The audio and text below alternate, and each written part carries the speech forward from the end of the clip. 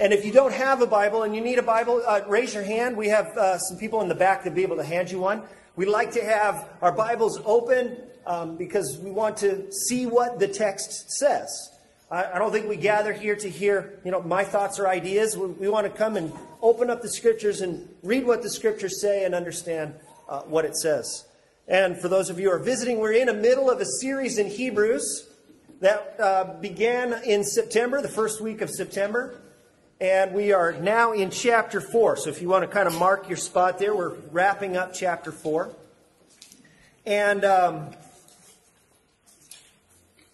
I think it was in the second week of the series, I kind of laid down a challenge for those in our community to, I laid down a couple of challenges, kind of a couple of levels. One of the challenges was to read through the letter to the Hebrews in one sitting, or perhaps, maybe in two sittings or so, and to do that over and over and over again to get us a sense of what the entire letter says. Because, as I said in the very first week, the letter to the Hebrews is actually a sermon written in the first century to a group of Christians, Jewish Christians, we don't know exactly where.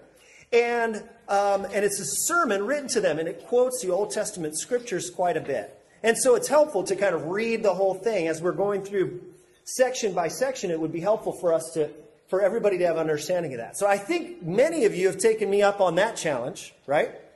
And then I had another challenge, and that was to memorize sections of Scripture. I said that I was going to try and memorize the entire book. And I'm a little behind schedule. It's pretty tough. And I know that I've heard from a couple of you said that you were intending to do that as well too. But I still remember when I first said that first Sunday, it was like deer in the headlights. Like a lot of strange looks, like you've got to be kidding. There's like 13 chapters. And so I understand the reservation on that. But then I think if I were to amend that now, I would say, I would encourage you to memorize maybe sections of it. Maybe like a verse or two, just to get a couple of verses in your mind. And, you could do the first couple of verses of the entire book. When it says, long ago, at many times, in many ways, God spoke to our fathers by the prophets. But in these last days, he has spoken to us by his Son. That would be a great passage to memorize or to be familiar with. Another one might be the very beginning of chapter 2. Therefore, we must pay much closer attention to what we have heard, lest we drift away from it. For since the message declared by angels proved to be reliable, and every transgression or disobedience received a just retribution, how shall we escape if we neglect such a great salvation? It's another great passage. Or you could do the beginning of chapter 3, where it says, therefore, holy brothers, you who share in a heavenly calling, consider Jesus, the apostle and high priest of our confession, who was faithful to him who appointed him, just as Moses was faithful in all of God's house. There's lots of different passages that we could that would be very helpful for us to hold on to memorize, or try to memorize, or to at least familiarize ourselves with very much. But if you don't do any of those, if you don't do a single verse, don't do any other verse of the letter to the Hebrews of what we have studied so far, I would encourage you to do today's passage. Because these verses today, which are in Hebrews chapter 4, verses 14, 15, and 16, are kind of a high point at the beginning of this letter, the beginning of this sermon. In a lot of ways, the preacher is kind of, he's been opening up some passages of Scripture to these people, and he's given some exhortations to them, and now he's kind of reached maybe a little bit of a peak right here at the end of chapter 4. And so that's our passage today. I think it's a very important passage, and it introduces us to a very important concept that we're going to be discussing in the next couple of weeks. But today we're going to limit our time to just Hebrews chapter 4, verses 14, 15, and 16. And so I'm going to read them, and then I will pray, and then we will get started in the teaching this morning. So Hebrews chapter 4, verses 14, 15, and 16. Since then we have a great high priest who has passed through the heavens, Jesus, the Son of God, let us hold fast our confession. For we do not have a high priest who is unable to sympathize with our weaknesses, but one who in every respect has been tempted as we are, yet without sin. Let us then with confidence draw near to the throne of grace, that we may receive mercy and find grace to help in the time of need. So let's pray. Father God, we thank you that you have left us your scriptures. We thank you that you have communicated to us through words printed on parchment and through words printed on a page. And yet you mysteriously work through those words and that message to communicate to us. God, we ask that you give us eyes to see and ears to hear what it is that you want us to know from this passage this morning. And we pray this in Jesus' name. And everyone said, amen and amen. So as I said, this is a very crucial passage. And this morning it could be broken down in a couple of ways that might help us to understand what the writer is saying. And the first one, I'll give you the 3 points. There's 3 points we're going to be covering today. The first one is 3 things about Jesus. The passage says 3 things about who Jesus is. And then it says 3 things about who we are as well too. So 3 things about us. And lastly, 2 things about what we should do about it. So 3 things about who Jesus is, 3 things about who we are, or about us, and 2 things, in light of those first 2 things that we should do about it. So let's do the first one. 3 things about Jesus. The first thing, and all 3 of these are found in verse 14. 3 things about Jesus. First is Jesus, the Son of God. Right there it says, since we have a great high priest who has passed through the heavens, Jesus, the Son of God. And this is a very common phrase throughout the New Testament, but I think that the writer has been, the preacher of Hebrews, has been doing kind of 2 tasks. He's been talking about the humanity of Jesus, who he is. And so here he uses just the name Jesus. Just the name Jesus. Jesus. Which should remind us immediately of the humanity of Jesus. We're getting close to the Christmas season where we celebrate the birth of Christ, the Advent season.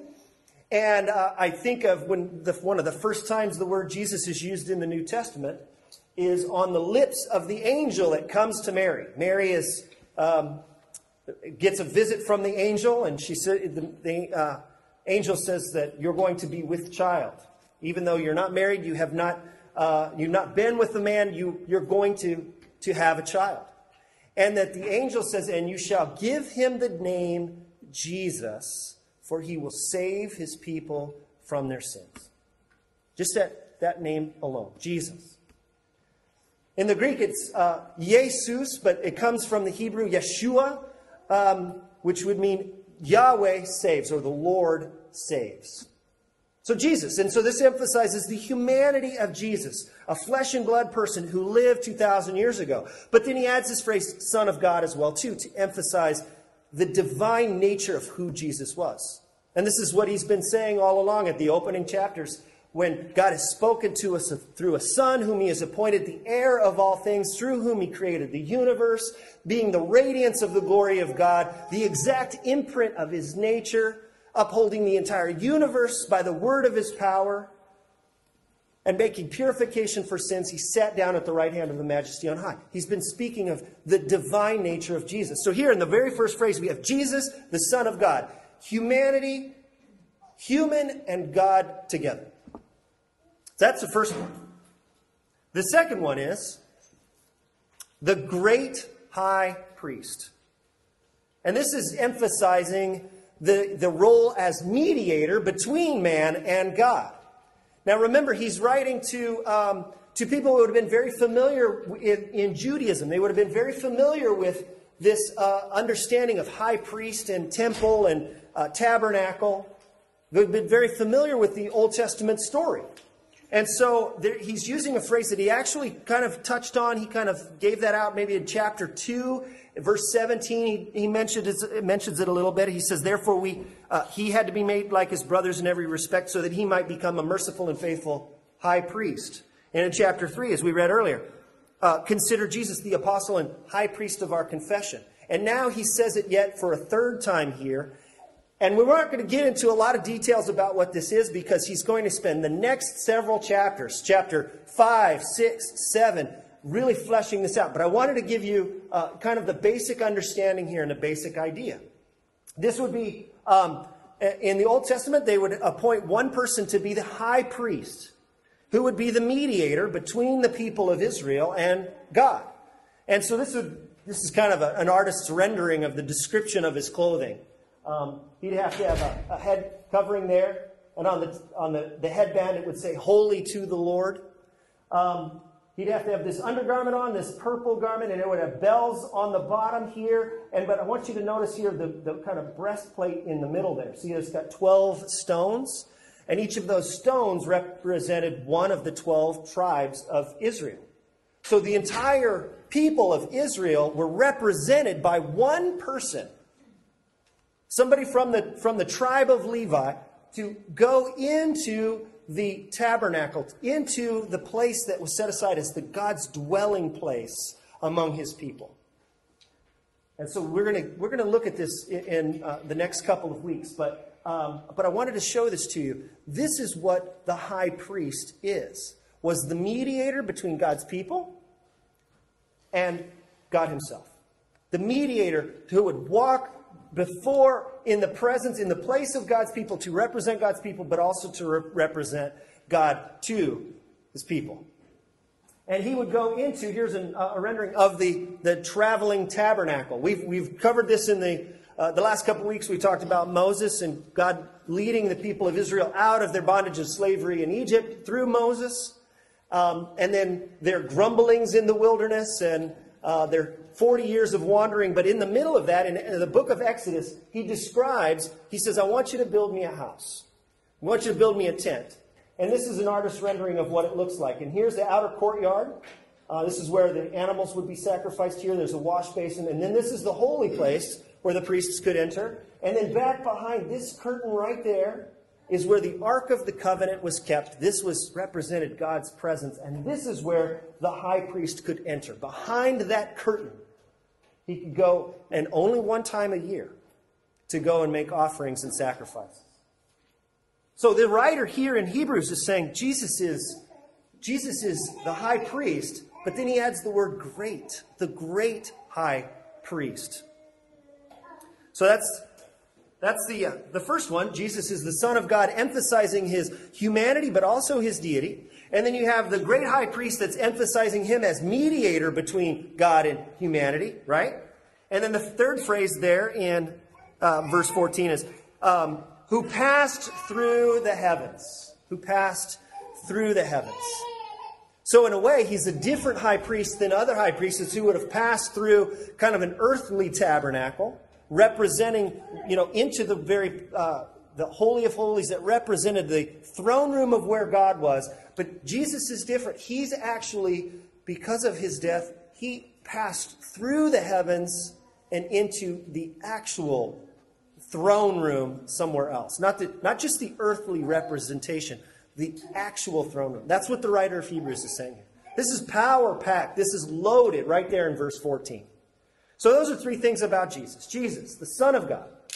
Jesus, the great high priest. And we'll look at that in more detail in the coming weeks. And Jesus, who passed through the heavens, which corresponds to how he begins the letter when he says Jesus is seated at the right hand of the Majesty on high.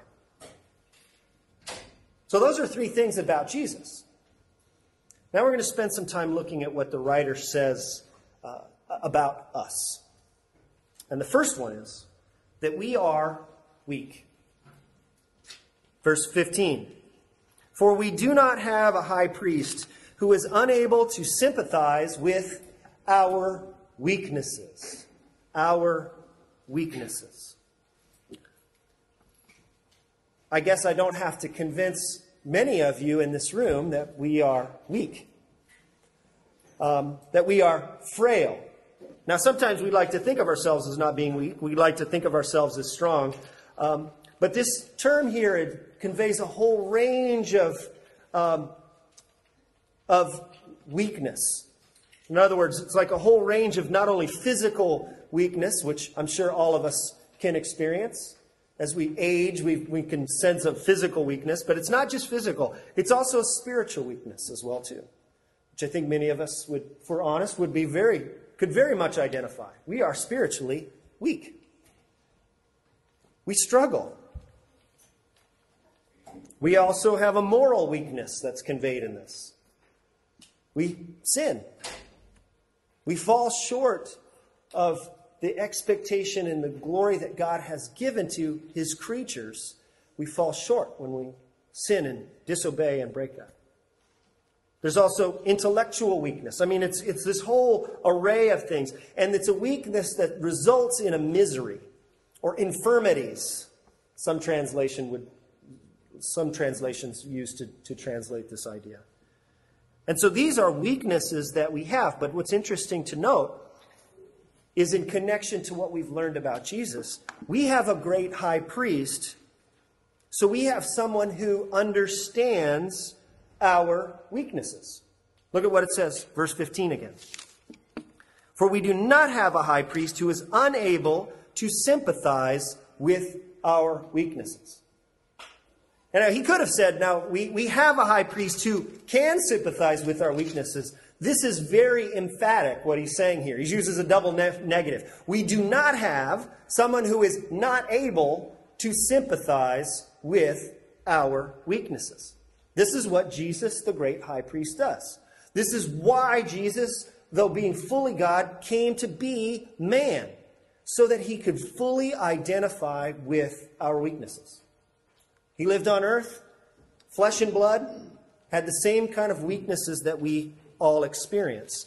And he had these weaknesses so that he could understand and sympathize with us precisely, with our state and our condition. Isn't that reassuring? A great high priest. And not only is he able to understand and sympathize, we do not have a high priest who is not able to do that. And this corresponds with what the writer said earlier in verse 17 of chapter 2. Therefore, he had to be made like his brothers in every respect. And earlier he says, children are flesh and blood. He himself likewise partook of the exact same things. He had to be flesh and blood. And in verse 17, he had to be made like his brothers in every respect so that he might become a merciful and faithful high priest in the service of God to make propitiation for the sins of the people. So we are weak, but in the great high priest, we do not have someone who does not understand our weakness. Now, he's just getting started.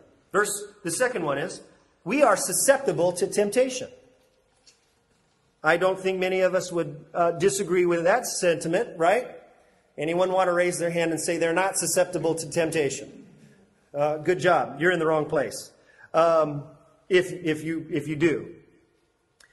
We do, and that's from the rest of verse 15. For we do not have a high priest who is unable to sympathize with our weakness, but one who in every respect has been tempted as we are, yet without sin. We have a high priest who in every respect has been tempted as we are, yet without sin. So we have someone who has been tempted. Do you feel tempted?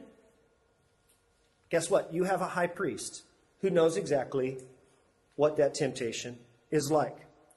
We have one who knows what it means to be tempted, and this is in the present tense. We know one who has been tempted everywhere that we are without sin. It's one who, in every respect, has been tempted as we are, yet without sin. It's actually in the present tense. So this is what this suggests is that even though Jesus is in heaven, even though he's at the right hand of the Majesty on high, even though, as he said in verse 14, he's passed through the heavens, guess what? He presently understands, even though there's a distance and a separation, he is in no way aloof to understanding exactly what temptations you face today. And this is pretty emphatic as well, too. And he says this interesting phrase, in every way. What are some of the struggles and temptations you experience? Don't answer them out loud, but think about it. Go through and think of a couple of things that you struggle with, and be honest. Be honest with yourselves. Could be any number of things, right? Greed, adultery, pornography, homosexuality. Paul in Romans gives a list of things that he calls all manner of unrighteousness. Evil, covetousness, these are all temptations. And I think we could find one of these that fits everyone in here. Covetousness. You covet. You want some things that, even though you have things, you maybe want more. Malice. Do you think do you wish less than the best on some others? Envy. You jealous and envious of other people because of what they have or what you have and they don't have? Murder, strife, deceit, maliciousness, gossips, slanderers, haters of God, insolent. You ever tempted to be haughty or boastful? Inventors of evil? Then he adds this line, disobedient to parents. Ouch. Foolish, faithless, heartless, ruthless.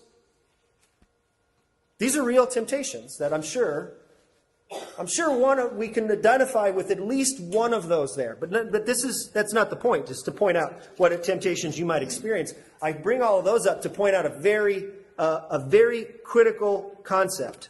And this is what the writer is telling us. This is what God's Word is telling us here. Whatever temptation you can think of, Jesus was tempted by it. Whatever temptation you think about, even that entire list and more, if there's other temptations, Jesus was tempted by them all. The writer says he was tempted in every respect, according to all that we could experience, all the likeness that we have as humanity, all the temptations that we experience. Jesus experienced those in every single way. So one of the things that we cannot and should not allow ourselves to think, we should not allow ourselves to think that there is some temptation to which Jesus was immune. The writer does not allow for that.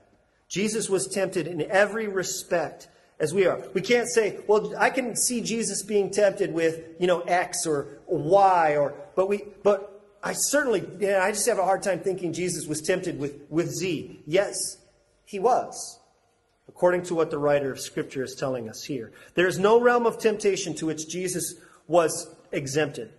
But the only difference is, and the writer makes sure he points that out in those last three words of verse 15, yet without sin. For those who aren't Christians, and they may have some doubts about the claims of Christianity, some doubts about, they may have a hard time thinking of Jesus as being sinless. As a human being who actually lived but did not commit any kind of sin. Maybe have a hard time with that. But for many Christians, I think this is a teaching all throughout Scripture. Paul says the same thing in 2 Corinthians chapter 5. God made him who had no sin to be sin for us so that we could become the righteousness of God. Jesus, it affirms regularly that there was no deceit in his lips. Jesus was sinless. And I think for many of us, that's easier to think about the last half of what verse 15 says than it is to think about what says right before that. I think it's easier for us to think that Jesus was without sin than it is for us to think of Jesus being tempted in every respect as we are. Right? I think for many of us it's hard to think that Jesus could be tempted by the worst sins imaginable. But this is very, very important to grasp, because unless we are certain about this concept, unless we know that Jesus was tempted in every respect, that he was even tempted with my junk, we cannot experience the sympathy that we can receive because we have experienced that. Okay? Because the reason why because remember, it says that we do not have a high priest who is unable to sympathize with our weakness, but one who in every respect was tempted just as we are. So if we create a category of things from which Jesus was not tempted, then that's a category of things that we cannot get sympathy for.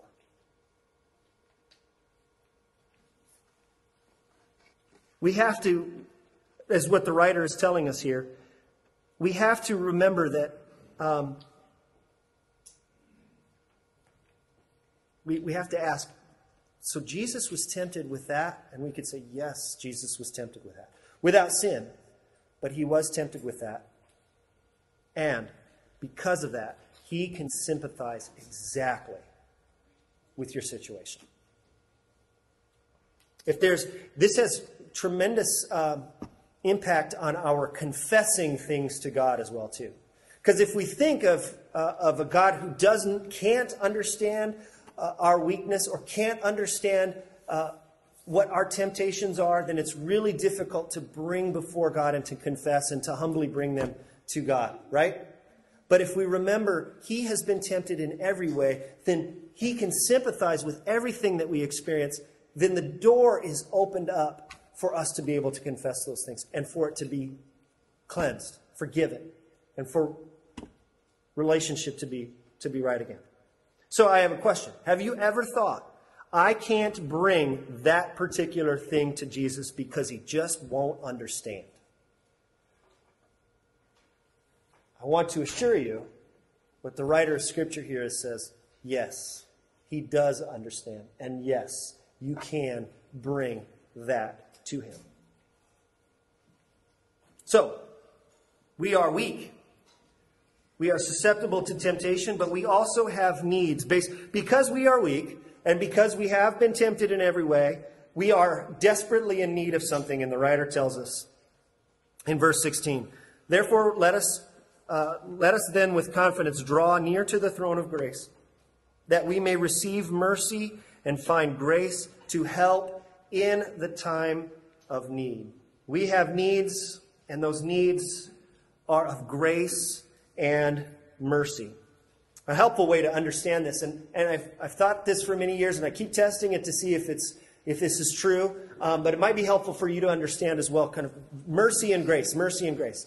This is how I put it, and if you have a correction for me on this, I'm welcome to hear it. But this has kind of always proved to be true. Mercy is not giving us what we do deserve, and grace is God giving us what we don't deserve.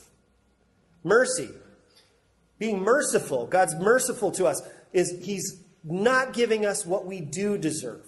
In this case, for those of us who've rebelled against God and have sinned and fallen short, the Scriptures make it really clear that what's deserved is death. I mean, spiritual death and separation from God. But when we receive mercy from God through Christ, he's not giving us what we do deserve. But that's not the extent of this good news. It goes, not only does it do mercy, but it does grace as well too. God gives us what we don't deserve. In this case, the righteous and perfect and sinless life that Jesus lived, that becomes ours. God wants to give that to us as well too. Mercy is not God not giving us what we do deserve, and grace is him giving us what we don't deserve. And that, both mercy and grace, is what we need. Or what we need. So there, we have Jesus, the Son of God. Jesus, the great high priest. Jesus, who has passed through the heavens,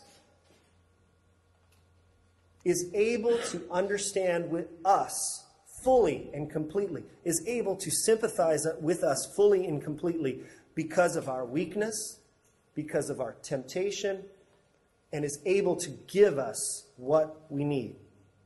Having said that, the writer now goes, there's two things now I'm calling you to do. And both of them begin with this phrase, let us, which occurs so many times in Hebrews. Let us. Two things. Let us hold fast. Verse 14. Since then we have a great high priest. So it's on the very basis that we have Jesus as the Son of God, the great high priest who has passed through the heavens, he says, let us hold fast our confession. What does this mean? Well, he's talking to a group of people who have received Christ. They've said, I believe that this Jesus of Nazareth, this Jesus who lived, he truly was and is the Son of God, that he did die on a cross, that he did get put into the grave, and that he did come out of those graves, and that all of those things were foretold beforehand in the Scriptures, pointing in this direction, that a Messiah would come, that a suffering servant would come, and that he would do these things, and that he would bring his people back to him in Christ. And these people have said, yes, I believe that. Now, we also know from the rest of this book that these people were also experiencing a great deal of temptation and trial and trouble for believing these things. And so he's reminding them, hey, you have a great high priest. You have a high priest who totally understands your weaknesses. He understands your temptations. He understands the struggles that you're going through. And one of the struggles that you're going through right now is for you to turn away from that. And he says, but you have a high priest who understands.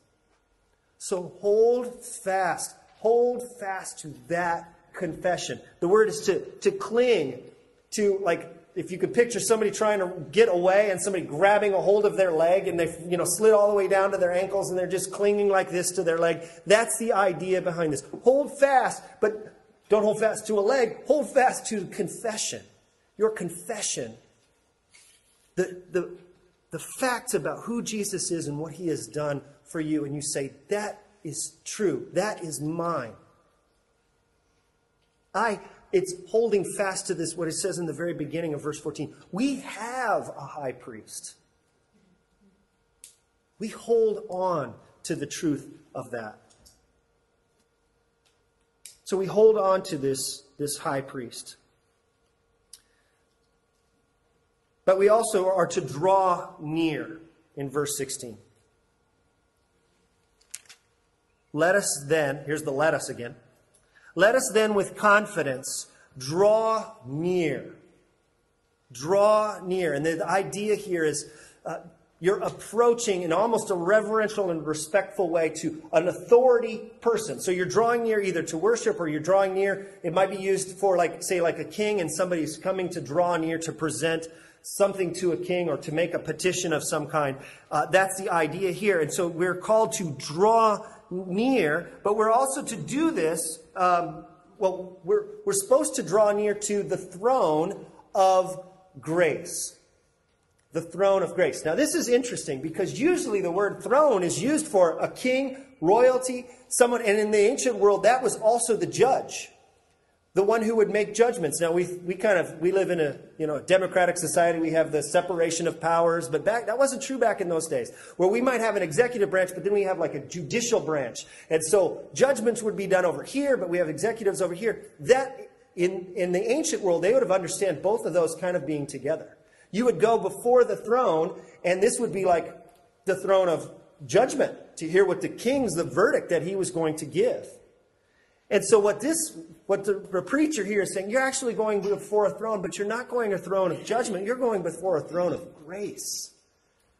You're going before the throne of grace. And he's calling us, all of us, to let's go before that throne. And we have a reason why. Because we have confidence. But again, it's not a confidence in what we do or who we are. We have a confidence because we had a high priest who was one of us, suffered for us, and now is gone, passed through the heavens, and is ahead of us, and he's asking us to follow.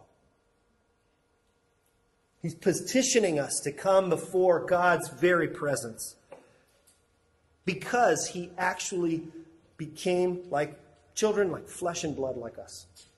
So we are to draw near the throne. We are to draw near the throne of grace. We are to do it with confidence. And lastly, as it says in verse 16, that we may receive mercy and find grace to help in the time of need. The very thing we needed was mercy and grace, and we receive that at the throne.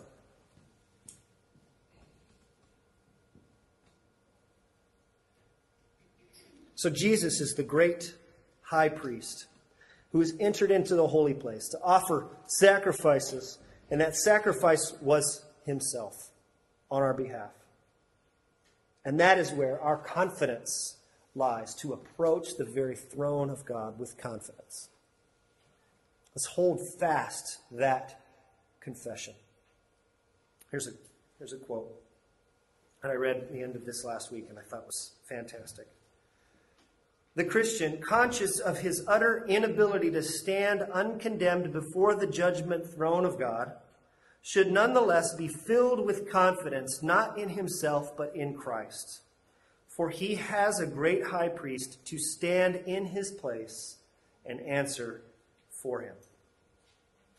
We have a great high priest who has entered into that holy place through his very sacrifice of himself. And it is that sacrifice that we actually memorialize and that we remember today. Today we are going to participate in the Lord's Supper. And as we take the Lord's Supper, may we remember what this passage is reminding us. May we remember that we can... What this represents, it reminds us that we actually are approaching the throne of grace with confidence because of what this meal represents. Because of what Christ has done on our behalf. And that what he gives us is access into the very throne room of God where we can receive grace. So as Jody and Amy come up to play, I want us to close in a word of prayer. And then when I'm done praying, when you're ready, please come up and help yourselves to the elements. On the night that our Lord was betrayed, he took the bread and broke it and gave thanks and said, "This is my body.